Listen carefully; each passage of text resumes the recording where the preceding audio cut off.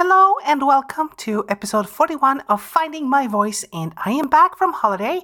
Took a little longer than I expected because, frankly, I needed it. I have some great stuff to talk about today. It's not going to be a long one, but it's a good one. It's a great one, and not at all conceited. Okay, a little bit conceited.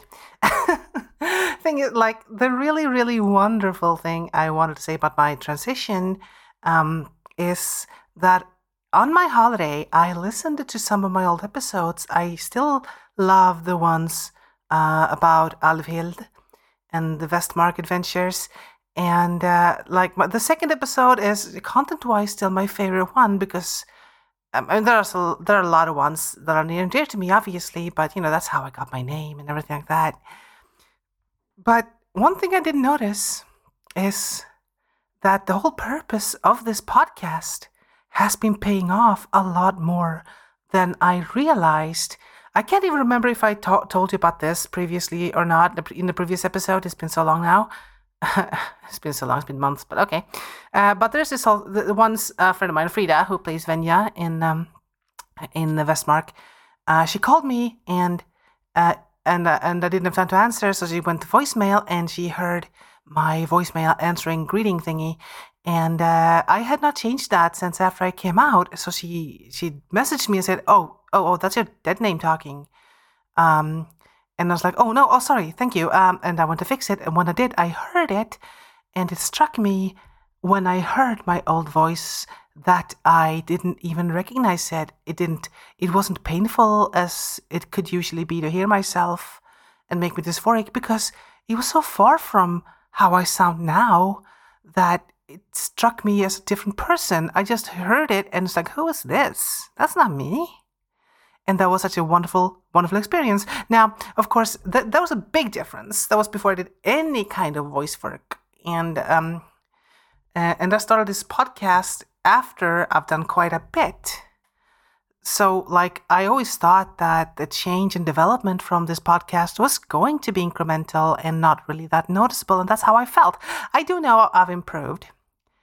But when I listened to episodes from as recent as January, it's right now it is July, and just half a year ago, the difference is quite big. I mean, you get the podcast. You can just click back and listen to one of the first episodes and compare that to this. I don't know. Am I being silly? Am I blowing this out of proportion? I feel like there's a big difference, and I don't do things that much differently. I just focus on my techniques, and most of this comes naturally now. Not completely. I'm still making an effort to project forwards and upwards, but even when I slip back to old ways, it's still better than when I slip back to old ways before. So the change is really, really, really encouraging, and that makes me so incredibly happy. That is the purpose of this podcast after all, and I feel like it's going great. Quite recently, I spoke about Frida dragging me out to karaoke parties. I've been so afraid of singing because I can't use my voice properly while voice training because I have to make sure I don't use my old register. So, and as anyone who's practiced singing knows, you're not supposed to hinder your body in any way when you sing, but I have to. It's not just that I don't want to sound a certain way, but if I am to train those old registers away, I have to not use them at all for a long time. And so singing, one of the most wonderful things I know what to do. Okay, yeah, I'm back to improvised flubs. But yeah, singing is one of my favorite things in the world, and I can't really do it. I still do, just not as well and not as often publicly because I'm not as good at it anymore. But I feel like I'm getting there. Like I said in the episode, I spoke about the karaoke. And now, today, when I notice the difference, I feel that even more. And that makes me really, really happy. I'd love some comments. Like, if you want to, listen to an older episode and then listen to this one and just tell me what comes to mind. How would you describe the distance? The difference. Yes. My brain needs to wake up. No, it doesn't. I'm perfect the way I am. Mm-hmm. All right, I'm being so silly now. But yes, that was my transition-related one. It wasn't a big thing, but to me it was. Next week, I think I'm going to rant a bit. So look forward to that if you like rants. It's something that's been building up for a long time, but I wanted to make my return from the holidays happy. And now to something I realized in role-playing, something I've been doing a lot, but I don't really talk about it. I talk a lot about creating memories and sensory information and experiencing the character and memories, and then how emotions are something that happen to you, not something you do, and that kind of thing. I talk about that a lot, and I do believe it. I stand by it. But there's another thing I do that I didn't quite realize I was doing. It's not that if anyone pointed it out, I wouldn't be surprised, but it's something I don't consciously decide to do, and that is surround myself in the culture of the character. Like, in my head, obviously, I can't go out to a tavern in Faerun for real life. I mean, of course. But understanding the food habits, what's breakfast in this land? What do you do as a hobby? Do you embroider? Do you weave French slip bracelets? Like all those little things that make up the day that you might not ever mention in the game. You could sometimes for flavor, and that's wonderful, but to just have them in your head enriches the role-playing experience so much. And I'm not sure how to explain it. Like, I reviewed the game The One Ring by Free League. It's in Swedish, so you can go over to myogaming.se if you know Swedish and listen or read it there. But my main point there is that the game really uses the cultural descriptions, the cultural breadth, the cultural soul of Tolkien's books in the role-playing world. And I've realized that I used that. Maybe, I don't know if I got it from Tolkien, maybe and maybe not, but I think that's what made Tolkien's work so immortal and so magical, not the strong trolls or the fantastic elves or the cute little hobbits that throw rocks and sneak and hide really well. That's not what made Tolkien's stuff magic, not the dwarves or like goblins or anything like that. No, it's the fact that everything feels real. We know what the hobbits like to eat and how they cook it and how often they eat it. That's an important one. How they grow their food, how they live, how they party. All of that stuff makes it feel like we could visit. It makes it feel real. It feels like we know them. And if you bring that to your role-playing, just consider every little mundane aspect of your character's life, what you do when you're not out adventuring, what you do for fun, what you do to relax.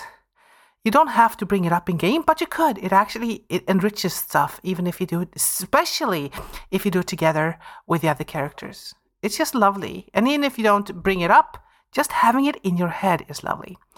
And I would like to, not a poem this time, because I played one of the introductory adventures in The One Ring. And it was pre-generated characters. It takes place after The Hobbit, so quite a while before Lord of the Rings, the Fellowship of the Rings, at least. It was character. We all played hobbits, and it was characters that are related to people in the books. And it was very cute. The introductory adventures are very cute and full of culture, rather than full of scary monsters and stuff. And I played Esmeralda Took, who later will become the mother of Merry. She marries a Brandybuck, and has Meriodic Brandybuck is her future son. But when I played her, she's 24 years old, which to a hobbit, like in human measurement, it would be like 13. So she's a child. And another player played Paladin Took, who was Esmeralda's brother, and there were a few other ones. Two other players. But I wrote down one of the scenes we had. We played spontaneously. We had just been given the instructions to the quest Bilbo wanted us to go on. Bilbo was the quest giver, and we're all related to him somehow. And it was a sweet little cute kind of mundane, low stakes kind of burglary mission. And we spent the night at his place to leave early in the morning, and this scene took place completely spontaneous and improvised among players. And the night before we went out on the adventure. And I'm going to read it as if like an audiobook with narration and to several characters. Just to showcase my voice. Here we go. Esmeralda tossed and turned.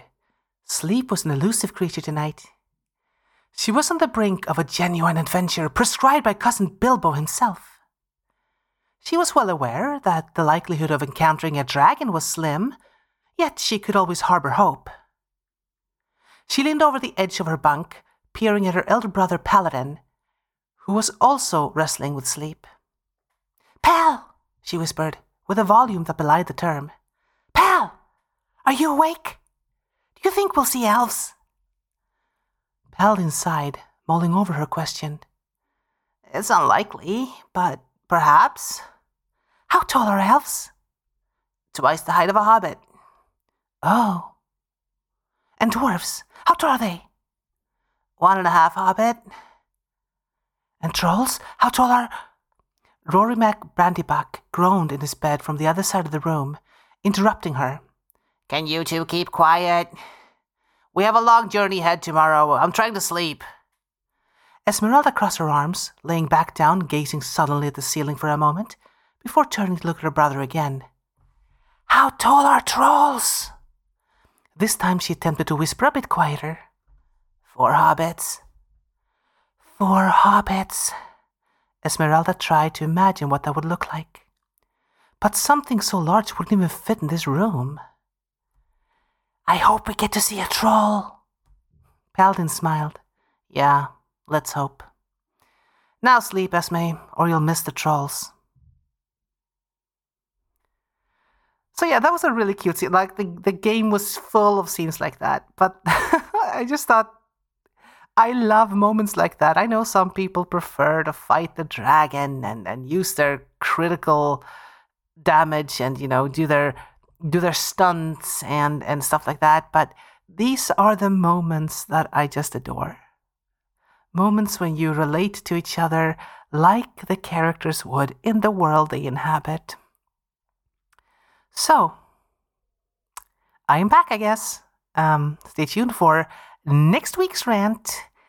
Thank you for listening. I love you.